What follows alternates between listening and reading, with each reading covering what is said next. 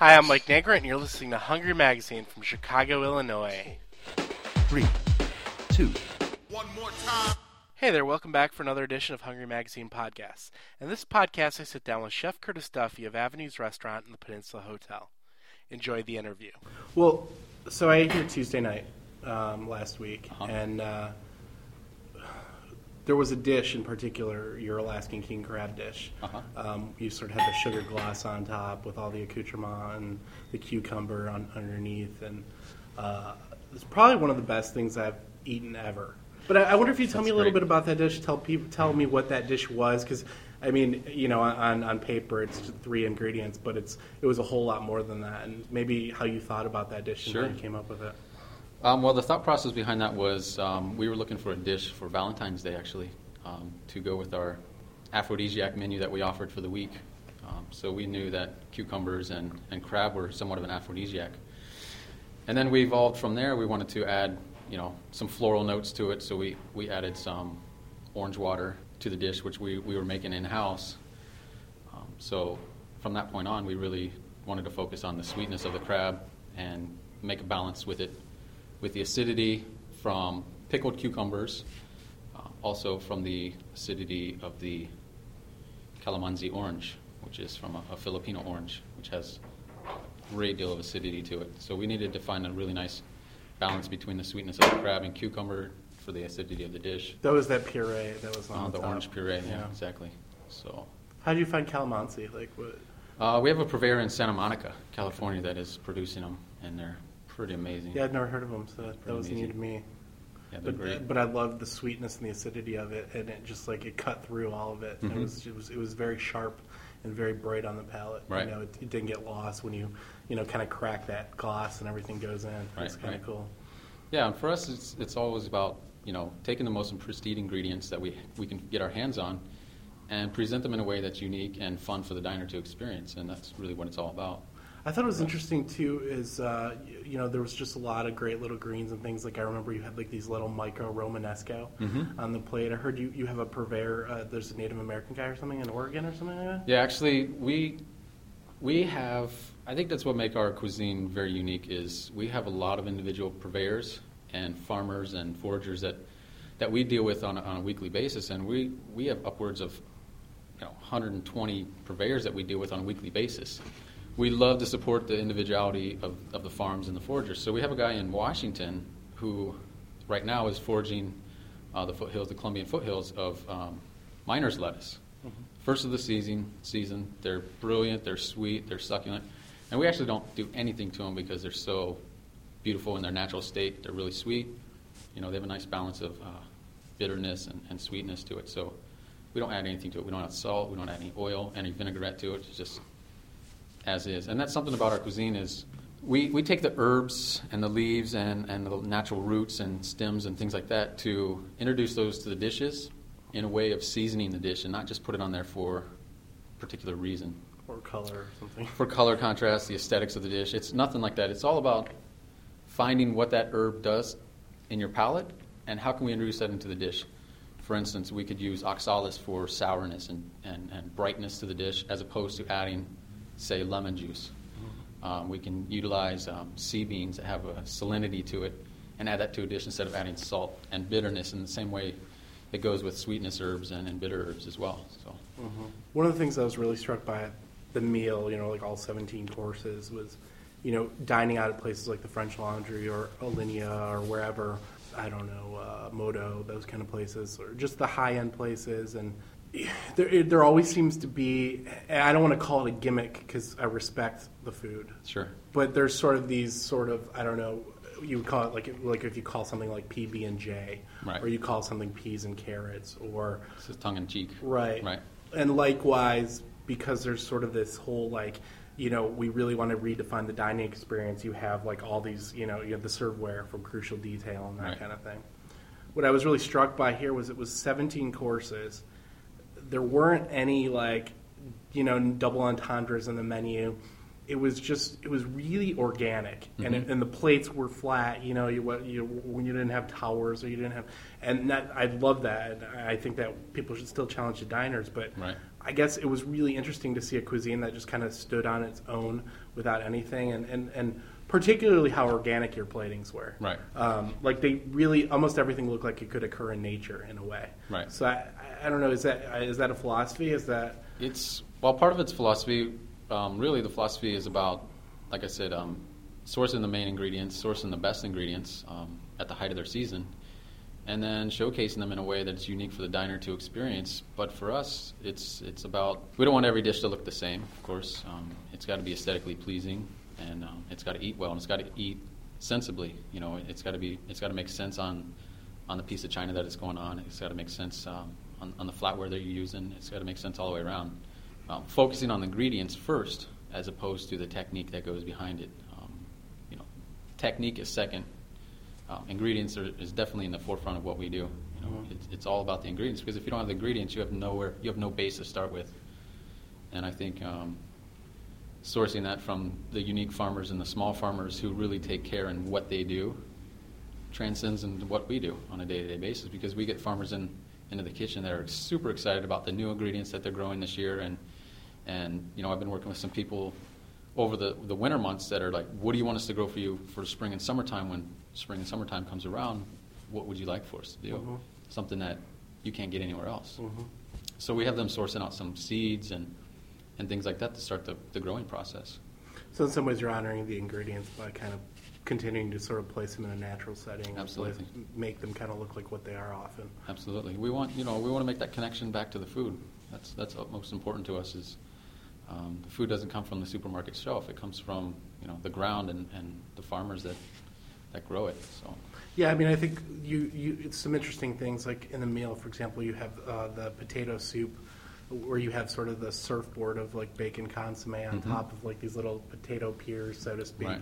And it's kind of cool because at Alinea, I guess you might have had sort of like hot potato, cold potato, where it's on the pin. Sure. But here you're kind of saying, you don't really need a pin. You can just do it naturally. Right. Is that the philosophy in terms of, don't let serveware get... I'm not trying to, like, make you, pigeonhole where you were. Sure. But I'm trying to understand, because I think it's kind of cool how, it gets at the exact same idea, but it does it without even having, like, serveware do that. Right. I think, with Grant, he's amazing, and how he's been able to introduce the new serviceware in a different way to eating. I think it's brilliant the way that he does that, and his partner Martin is super talented and understands the philosophy of what Alinea is and understands what Grant is trying to achieve.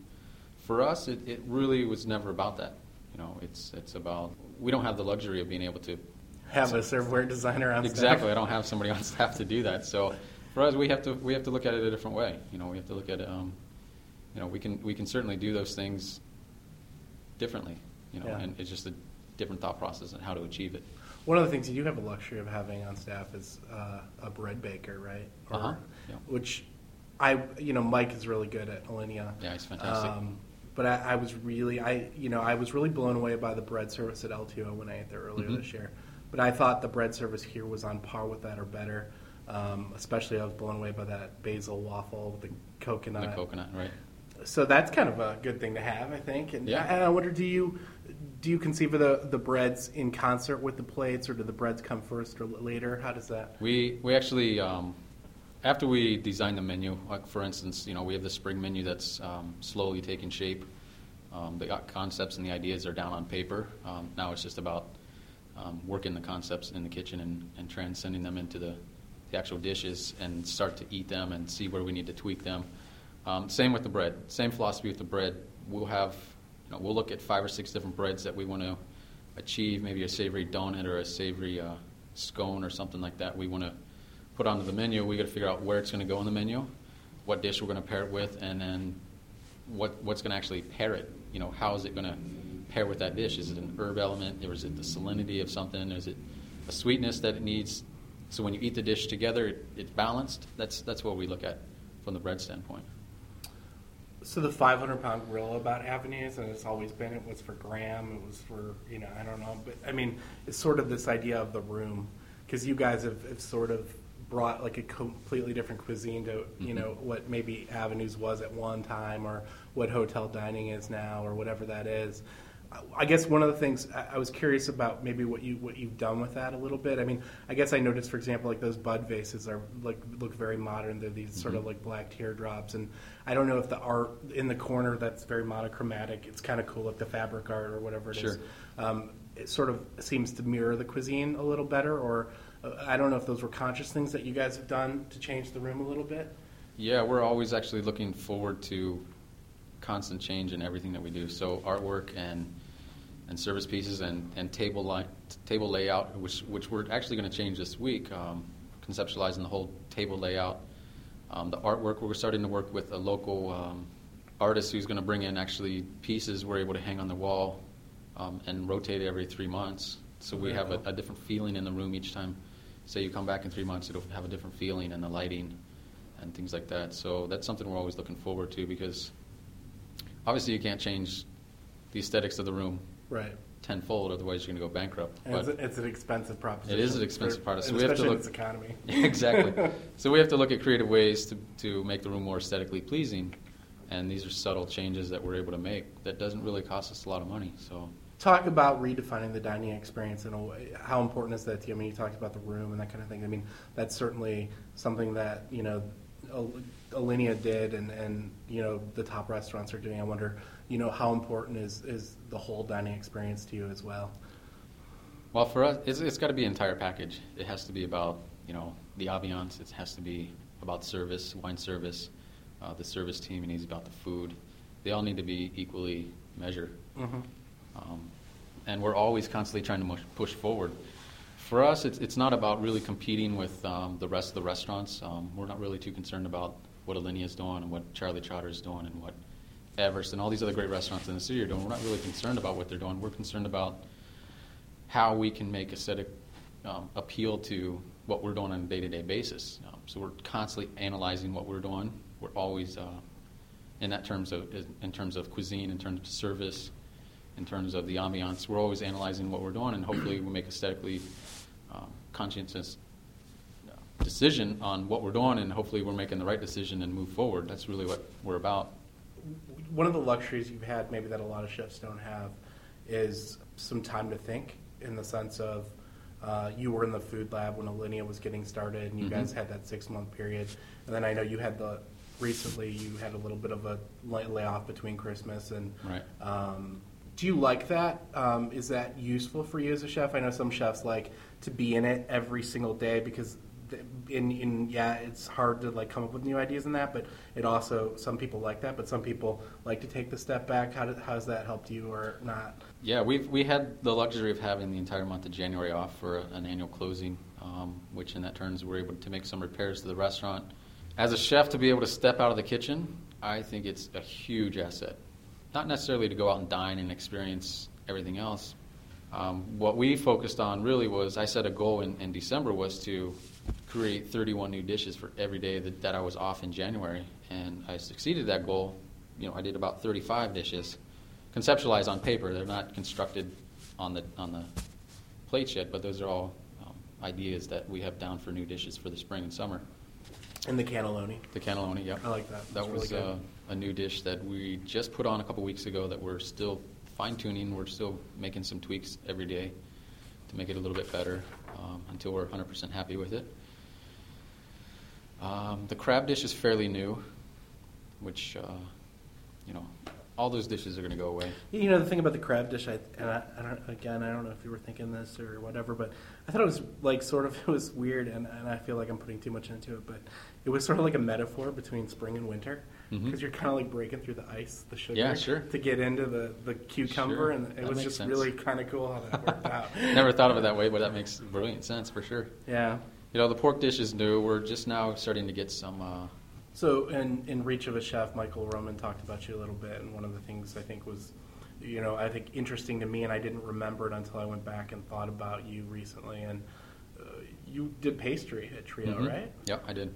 What was, how does that inform what you're doing today? I mean, how involved are you in the pastry now, and, is that an important thing to your formative time as a chef? Absolutely. I think the training that I had as a pastry chef, and I did a little pastries in every restaurant that I worked at. I think it's very important for a cook to have his hands in the sweet world, because the discipline and the details that are in a pastry chef are completely different than a savory cook. When I took the pastry chef position with Grant, it was an opportunity to showcase what I could do and see where I wanted to be in the savory world. And I think it was a great time to be a pastry chef. Now, I didn't want to be a pastry chef forever. Of course, I love savory food too much, but it definitely, you look at things differently in the sweet world, and you can certainly apply it to the savory world. You know, the discipline and the details go hand in hand in savory and sweet. Yeah, I mean, so in some ways your philosophy for pastry is introducing a little bit of that savory. Yeah, not only that, you know, it has to be a seamless experience when you're in a restaurant. You go to too many restaurants in the city and the country that, you know, you have an enormously talented pastry chef there, and the food is just okay. Mm-hmm. And then the pastries outshine what the restaurant does. For us, it was all about, we wanted the dining experience to be seamless. So we wanted you to feel like you're not stepping into another restaurant to have desserts. Long progressions of menus. There's sort of the idea of going nowadays, like from lighter to heavier, sweet and savory spectrum. Mm-hmm. I remember you had the sorbet in the middle of the course, the sweet, and then you went back to it. I mean, I don't want to read into it. I guess I just want to know, do you subscribe to that too? Do you shift your sweet and savory palate throughout the menu to change fatigue, or do you believe in that? I don't know. I believe in it. I don't think I practice it on a day-to-day basis. The crabapple and wheatgrass dish that you're speaking of really is a I guess somewhat of a palate cleanser, if you would. But it's more of we felt that the wheatgrass, the flavor of the lamb had because it's a grass-fed lamb, that we wanted to make that connection that this is somewhat they're eating, and we wanted to make a nice transition into the next course. And that's what each dish really represents for us, is each dish should have enough balance that would transcend into the next course as well.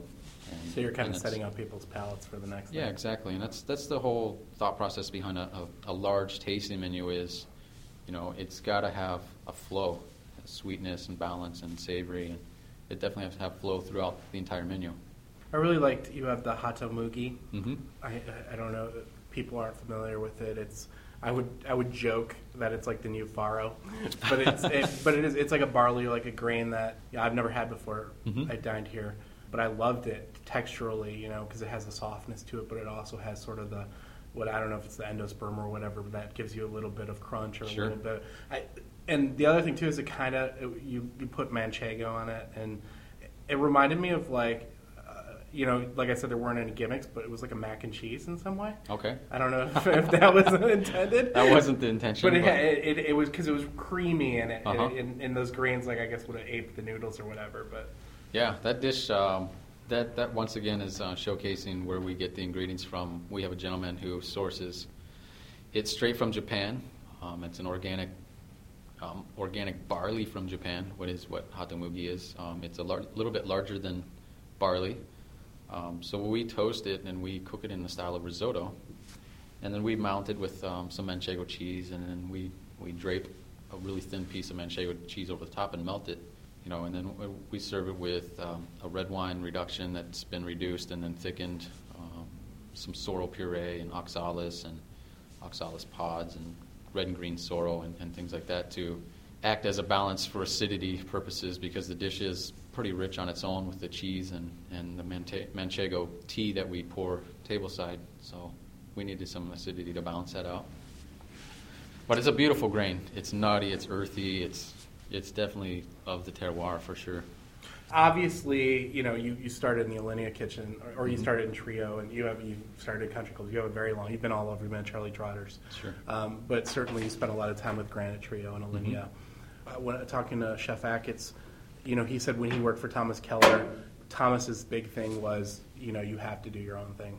Right. When you're here, you're in that rubric, and when you're at Alinea, I'm guessing, I don't know, but I'm guessing Grant kind of did the same thing with you and the other cooks. I wonder for you, I'm assuming that was important for you to establish your own identity. Yes, absolutely. And I wondered when you were thinking about doing that and how you did that, what you kind of came to in terms of what that would be or who you were, as opposed to in the Alinea box anymore. Sure. For me, it was about taking some time off. When I left Alinea, I wanted to take a few months off and really think about and put a lot of thought into what I wanted to make my career of, because it was at the point where I've been in these great restaurants.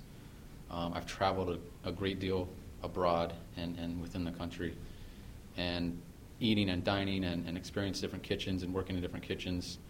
You're always going to take from where you've been. It's a natural process. You take ideas, you take philosophies, you take technique. Now here's the opportunity that you're going to get a chance to, essentially be the chef. And what is your cuisine going to be about? Who are you? And I think nowadays a lot of the chefs it's a personality cuisine. And for us, it certainly is a personality cuisine. It's about who we are and what we wanted to project into the public. The more you travel, you get ideas. You take ideas and you make them. You turn them around and make them your own. And that's really how we come about the food for Avenues and my food. It's about everywhere you've been. Of course, you take. Grant was a huge asset to what I'm doing because his thought process is different than most people's. We riff off of each other. We talk about ideas off of each other, and we get ideas. And I think we grew together when we were at Trio and Alinea. We grew, obviously, in the right direction and in the same style of food. So what I've taken from Grant would be the thought process and the creativity behind the food, looking at food differently. Something I've taken from Charlie's always been about the ingredients. He's forefront. It's always been about ingredients and having a great relationship with the purveyors and things like that, and that's really what it's about. So you take the two, you mix them, you come up with your own concept. So for us, it was all about ingredients first, and then let's look at it creatively and move forward with it. I read that you have 32 websites bookmarked about thinking creatively or ways to look at problems in different ways. Mm-hmm. Or if you talk a little bit about that, what are you looking at, and maybe what have you been most intrigued by in terms of thought processes to get at new ideas? Like I said, when I first came on board here at Avenues, I really put all the books away. I shut the computer. I didn't look at the magazines. I wanted to really figure out what I wanted to do and how am I going to voice my cuisine differently than anybody else's. And, as great as it was to be at Alinea, you always want that disconnect because I don't want to be connected with that umbrella because you're always, as a chef, you want it to be your own style and your own voice. So that was very important for us. Or I guess it was important for me. So I started looking at, different websites that talk about creative thinking as opposed to food websites. Now, these are websites that have absolutely nothing to do with food. Some of them are business websites. Some of them are architectural and art concepts. They're just all about looking at things in a different spectrum, in a different way. For us, it's always about being open to new ideas and just different thought processes and looking at it differently. So you walk into a room, you automatically start looking, you look at the lampshade or the texture on the wall or the pattern of the floor, and you think of different ways that you could utilize that into your cuisine. It's really about being open to creativity, I guess. Just attuned to everything as you opposed just to got shutting to be your in head tune. down. Be aware of where you are and what's around you. That's really, being aware. Like you look at that piece of art on the wall right now, and you can think of that could certainly look like a dish in any of my dishes for sure. So if I was say I was in this room and somebody put two plates down in front of me, and one of them was yours and one of them was Charlie Trotter or something like that, how would I know it was your plate as opposed to Charlie's plate? I think just the cleanliness of it. It's very pure and simple, aesthetically pleasing. I think a lot of my plates are artistically pleasing to look at. Yeah, I mean, I think I'm putting you on the spot and asking you to kind of describe yourself and this really. I mean, I guess that's what I would say too. I mean, like I said, the word that keeps coming to mind is just organic, and not organic like organic food, right? But natural, natural, right? If you walked in on your plate in the middle of the forest, except for the whiteness of the plate, you wouldn't be like, oh, you'd be like, oh, that belongs there. That's like flora or something. Sure, You know, sure. and so that I thought that was what was really distinct about what you're doing. Right. Keeping it natural for sure. I hear you have 35 different kinds of salt in the kitchen. Not anymore. Not in the kitchen. At home? I do collect a lot of different salts at home. Something I haven't done in a while though. But people who travel send me salts, and you know, if I know somebody's going here or going there, I say, hey, if you have the moment, just bring me some salt. You know, it doesn't need to be a lot, but just I'd love the idea of the salt, the different flavors that they bring, and the texture certainly is important. Assuming like it's not like a huge distinction, like it's smoked or something like that. As a chef with the trained palate, do you sense that there is a real difference among a lot of these salts? Absolutely, yeah, because you know, because I know Jeffrey of Steingarten once wrote a story about how you can't really tell the difference between all these salts, and I was skeptical of it because I felt like I really could, but you know, so that's why I ask, and I'm curious. I don't even think you need to have a trained palate to taste the difference in them or distinguish the difference in them. I would challenge anybody to bring out, you know, 15 different salts and taste them for yourself, and tell me that, you know, the salinity is not different than this salt. This one's a little bit more mild, and this one's so sharp in your palate that you'd only use a small amount. This one you could use a little bit more.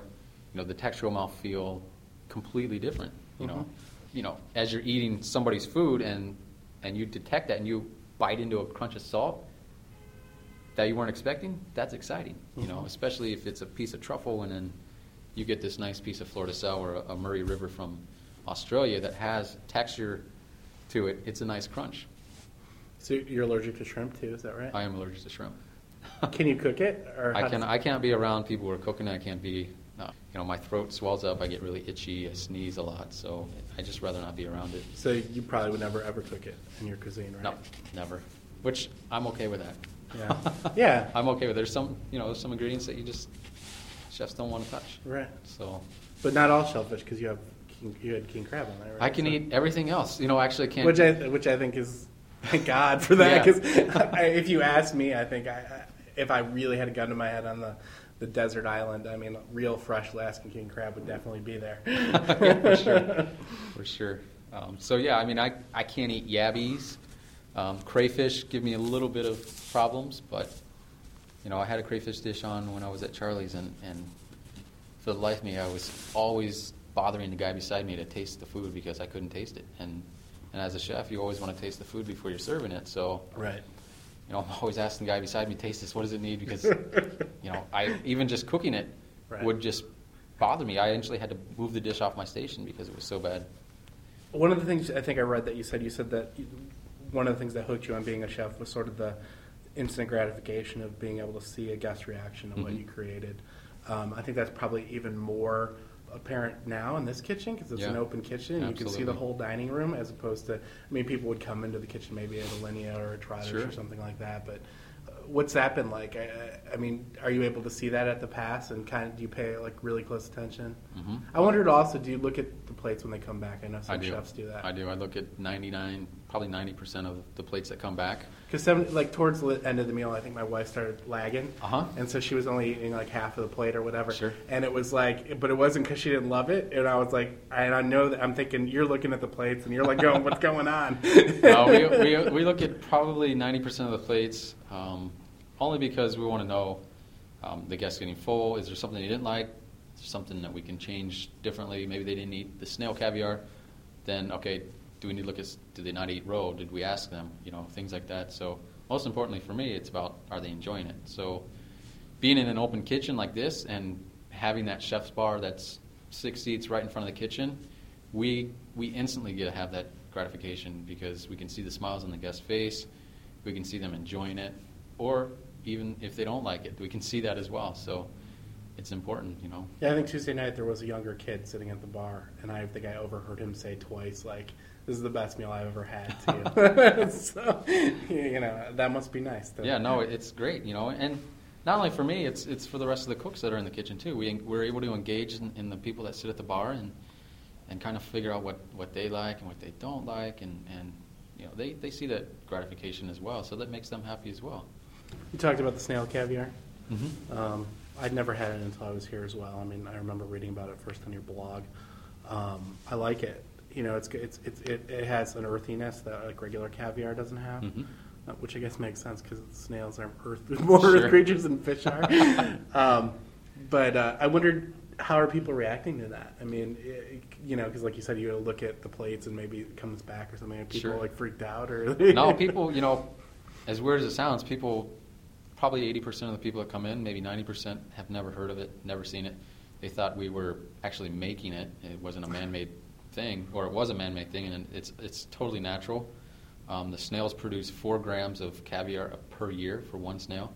So 4 grams obviously is not a lot. Right. I mean, we buy a tin of caviar that's 50 grams a pop, and it's not a lot of caviar, and it's very expensive. But it was important for us to pair it with something that you could familiarize yourself with. So the carrots, of course, are sweet, and they're of the earth, and they're dirty, and they already have that earthiness to it. So we wanted to enhance the flavor by adding the snail caviar, because if you eat the snail caviar on its own, it's pretty strong. Mm-hmm. You need something to balance it out with the sweetness of the carrots, but it is in your face dirt, and it's pretty awesome. It is. It's pretty like awesome. it's salty dirt. Mm-hmm. And if you smell it, it just smells like you could smell it.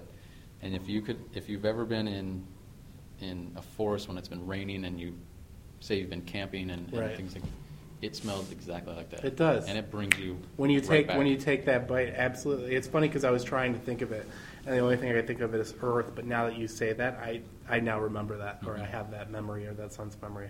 Yeah. That's a perfect encapsulation. And I think it's a great way to connect the people back to, once again, where the product comes from.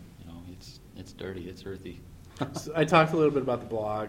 You're doing a blog. Uh-huh. I think I saw you have a Facebook page. Yep. It's kind of a brave new world for chefs. Yeah. It is. You have to. You have to stay ahead. You have to look at new ways to market yourself and brand yourself, if you will. Are you Twittering yet? I'm not. I haven't gotten into it. I don't know if I ever will. But I think Facebook is a great tool. We get a lot of hits on Facebook, and definitely the blog is a great asset. Because a lot of people can't experience what we do. They can't, come in and eat, whether they're out of the city or out of the country. But it's a great way to get people ideas of what we're doing and what the restaurant's all about. Yeah, it's funny. I don't have a Facebook page, but I recently took to Twitter, and I kind of like it. It's like I don't know the Facebook thing. I was like, it's like all these like people that I haven't talked to for 20 years. I'm afraid, And then I was like, right. With Twitter, you just can do whatever. And that's what happened. That's what happened. The first couple months that I signed on was like all these people from high school started popping up and old friends and things like that, which is great. But for me, it was all about getting my name out as a chef and marketing as a chef, not so much personal use. Right. Well, it's funny too because it's like there's those people, and of course, not saying those people, like I would do it too if I was on Facebook. I'd contact people that I hadn't talked to in 20 years. But the first thing the reason you do it is you kind of want to see where they're at. Sure. Like, sure. What are they doing? And it's funny because you're probably like one of the guys that people are like, oh man, he's like a big time chef now. Some type of rock star. You're like the guy that they like hate after they're like, oh man. Yeah, it's pretty funny to see like the people from high school. They're like, can't believe you're doing so amazing and you're doing so well and you look so young still. And so it's humbling to see that. Yeah, you do look young. I mean, you're 33, right? 33, yeah. Yeah, I mean, and it's funny because I think Grant got that a lot. Yep. And so, is there something in the water?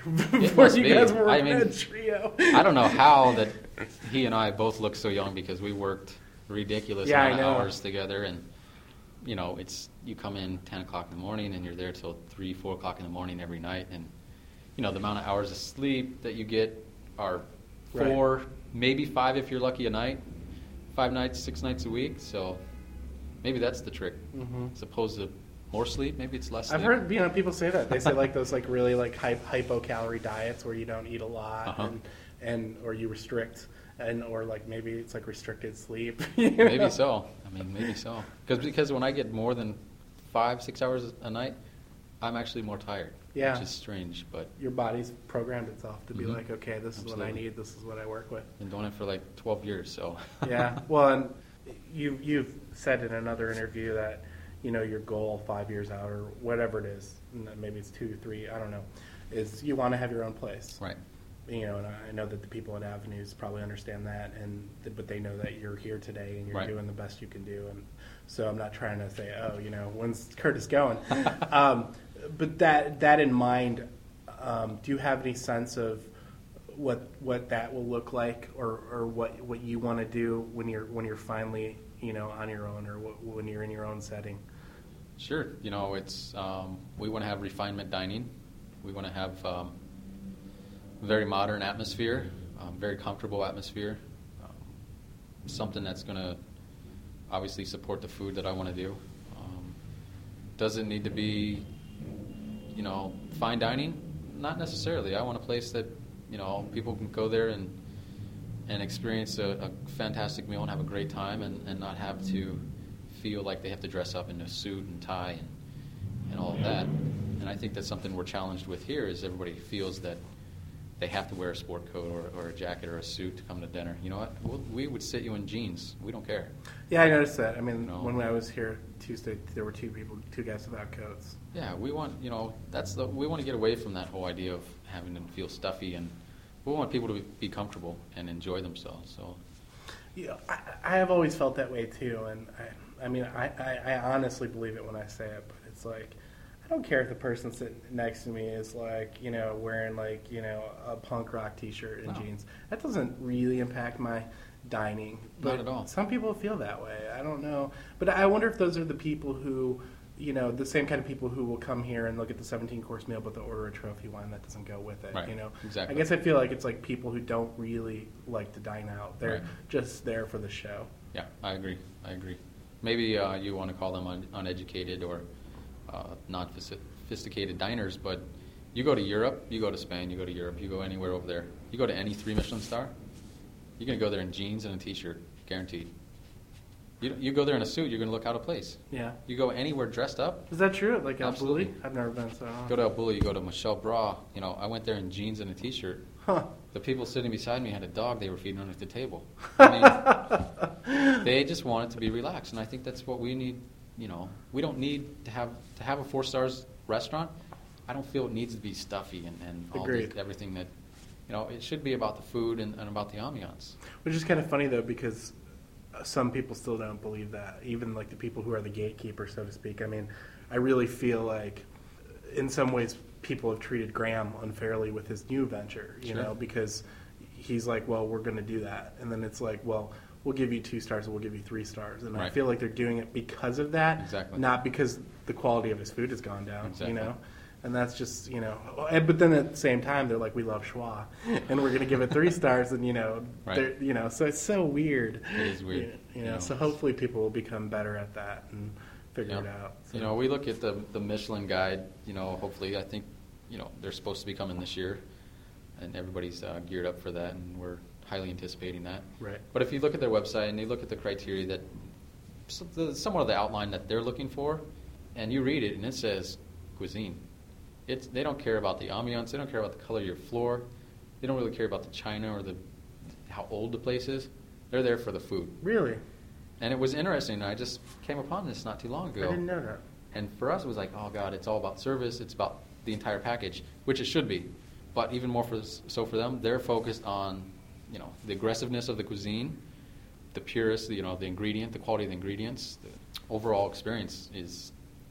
Now, whether they're saying that, I don't know. Yeah, I was going to say, I don't know if that was probably always the case, but right. Maybe they're becoming more modern in their own sort of interpretation of what's important these days. Because if I look back on the time I spent in Europe, it's like, yeah, I mean, some of the restaurants I went to, the ambiance, no, it's not that great. The service, not that great, but the food was amazing. Yeah. So what? Give me a plastic spoon. I don't care. Exactly. It's good, It should be all about the food and the wine and the ambiance. So. Well, thanks for doing this. That was my pleasure. I really appreciate it. Thank you. Thanks for listening again to another edition of Hungry Magazine Podcast. If you have any feedback, drop me a line at mjnagran@hungrymag.com. We'll see you next time, and in the meantime, stay hungry.